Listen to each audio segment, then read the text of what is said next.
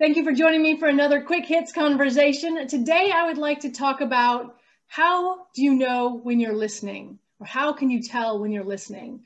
Tim, kick us off. Okay, so I've got like 4 elements of listening that I want to introduce us to help us sort of break this down a bit. Because I think listening's much more than just listening. And I think we call it listening, but we don't really know what we're talking about. And those 4 elements start off with, the first one is listening. So has the sound reached my ear? Is the sound there? And then the next one is hearing. So has the sound gone through the membrane and actually been heard? Because often some people just don't hear for whatever reason. You know, the old storyline of partners not hearing the other partner. Oh, I'm sorry, I didn't hear you. What did you say? So have we heard it? Have we actually heard it? Then the third element is, do we understand what we're hearing? So have we fully understood what's been said? And then for me, the most important part, and I think this will be a key element of the conversation here, the 4th part, which is to respond accordingly. So, if somebody says to you, oh, I've had a brilliant day, and you sort of go, that's terrible, then something's gone wrong, hasn't it? We've had a breakdown in our listening piece. So I think for me, those 4 elements are really key. So we know we're listening when we respond accordingly. Those are very similar to the ideas that I introduce in my book, my conflict resolution book, which is and the understanding piece. And I encourage people, when rather than saying you're not listening to me, maybe what they mean is you don't understand what I'm saying. So is that part of listening, is making sure you can reflect back that you understand? See, for me, I tend to keep the 2 separate. For me, I think listening and understanding are 2 separate things. You can listen and totally misunderstand what somebody means. So for me, and this idea has literally just dawned on me since Tim was talking. So for me, I think listening is more about the different elements that you're listening to. So you're listening to the actual sort of what the words that are being said and what their apparent meaning is.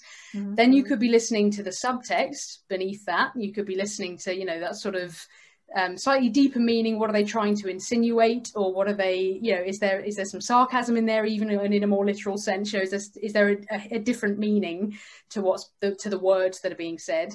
And then there's listening to things like tone and body language and mannerisms and that kind of thing. So all of that, for me, would then lead to a better understanding of what the person is trying to communicate. So for me, I think that's the listening aspect, is those different component parts.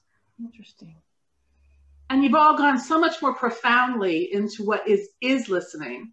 And I strictly went to, how do I know when I'm listening? How do I know when I'm tuned into what they're saying? Because I think all of those elements are about adequate and proper and reasonable communication. You have to do all of those things to be communicating, the body language, the all of it. I know I'm listening when I engage in the conversation. I know that I'm not adequately listening when I find I'm not engaging, because I even go against conventional wisdom that interrupting means you're not listening, because I think in a lot of healthy ways, overlapping in conversation is a proof that you are paying very dear attention and you want to be a part of that engagement. So yeah, that's a really, really good point. I love that. The idea of interrupting can be considered hugely rude by some, can't it? It's sort of, however, you're right. Interrupting is, I'm so engaged, I just got to blurt. And so therefore I am listening. In fact, I'm so engaged that I think that's, there's a fine line, isn't there? Do you understand that? I love that. That's really cool. Well, and I know that goes to what, I think that goes to what Karina said about, are you paying attention to all the signals? Because if I'm interrupting so that I can be the next person to talk, I'm probably not listening well. But if I'm jumping in like I just did at the same time that Robin did, I'm not interrupting, but I am engaging quickly because I'm so excited. Do you think there's an element of listening that is forgiveness? Yes. Yeah. So, I that would work. If somebody was to say to you something and you're like, oh, I didn't like that, but I must forgive them in order for this conversation to keep going, or maybe they didn't mean it. Is there an element of forgiveness in listening? That's not what I thought you meant. Oh, well, go on, say what you thought I meant. I thought you meant that, because we were talking about interrupting, if there was an element of forgiving people for interrupting. Because yeah, absolutely. Yeah. For me, being from a really large family, asides are a normal part of a conversation. So you might be talking and I may say something that's like an insert, like this little piece of data, but I don't expect you to stop talking. Keep talking. I'm listening. I'm just inserting this little thing. And I find that people who aren't comfortable with that either forgive me for it or they'll stop talking and be like, I'm sorry, were you saying something? No, it was just this side. Keep going.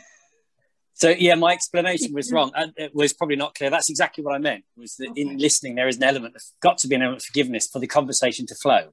But then I heard it differently, and I thought forgiveness as an accepting. And sometimes when you listen, even when you don't like what you're hearing, your act of listening is accepting them for what they're putting on the table, even if you're not in agreement or it makes you uncomfortable.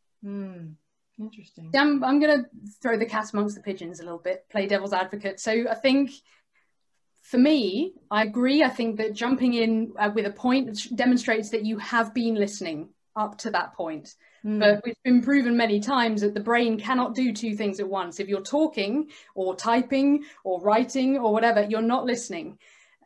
So because you just can't, it's just not physically possible for you to do. You can half listen and vaguely gauge what the person's now saying, but you're not really, for me, that would be an indication that I'm not listening anymore. And I know, I mean, as a coach, I do occasionally scribble notes down, and usually it's just keywords, because if I go into any more depth than that at the time, I will lose track of what the client is saying at that time, because I can't do both. And I think, there's a flip side to this question, is how do you know when you're not listening? And, I know I'm not listening when I find if I'm talking to my kids and I pick up my phone and there's a text and I start to respond to it, the language to my kids becomes gibberish. And they'll, I did it this morning, and I said something about drama, and I picked up my phone, I was talking, and I used the word drama, and they were like, "What are you talking about, Dad?" And I was like, "Well," and that's what I was typing in my message. So I knew I clearly wasn't listening to them, and my conversation had fallen apart. So I think, there's an element also of, I guess, of distraction. So good listening is when I'm focused and concentrating, as we said earlier in this conversation, when I am engaged. Yeah. I think to that point is the same reason I cannot listen to music, like songs that have words in them, if I'm trying to write or have a conversation, or I can't even have a TV on. If there is other language in the space, I can't listen effectively. Yeah. And I know I'm not listening when I'm formulating how I'm going to respond. And sometimes that happens with clients, and it's totally incorrect on my part. When I feel like they're going in the same direction they've gone several times, and they're going down this rabbit hole. So I start to formulate how I'm going to get them out of this rabbit hole, and I've stopped listening to what they're saying inside the rabbit hole. And so when I realize I'm formulating the solution, I'm not actually listening the way I should be. And sometimes, I've been in that situation. I'll often say, "Look, can you give me a second? This is a bit complex. I need to work it through." And they're like, "Yeah, fine, no problem." And it does add to the mystique of the conversation, doesn't it? If they're sitting there waiting for you to find, wow, that's really interesting. And more engagement occurs at that point, doesn't it? This person's so engaged, they've had to stop to think. And to Karina's point, when I have to take notes because I do not want to forget something, I say to them, "Okay, hold, we're writing this one down," or "Let's stop." Because I know I'm listening then, because I don't want to miss anything, but I also don't want to not retain it. Yeah, absolutely. And I've had a client say to me when I was writing notes and listening at the same time, they stopped talking and said, "You're not engaged. You're not paying attention." I was like, no, I'm writing notes. I am paying attention. So I think that's a good point to, let someone know where you are, especially on Zoom, because it's on Zoom. If I look down like this and it looks like I'm not paying attention, when in reality, I'm just writing notes. So yeah.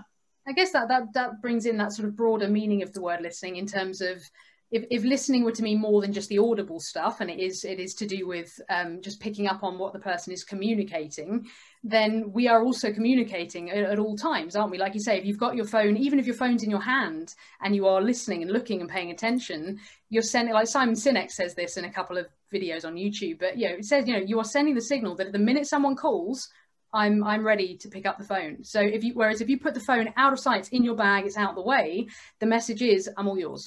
What do you need?" So everything is always a means of communication. So I guess the other person, even though they are talking, is also in some ways listening, because they're picking up on whatever cues we're putting out there. Well, that is our 10 minutes, so I'm going to have to cut off our conversation on listening. I know it went by so fast. Thank you for having this conversation with me. I look forward to having another one with you all very soon. Take care, Bye-bye. Robin.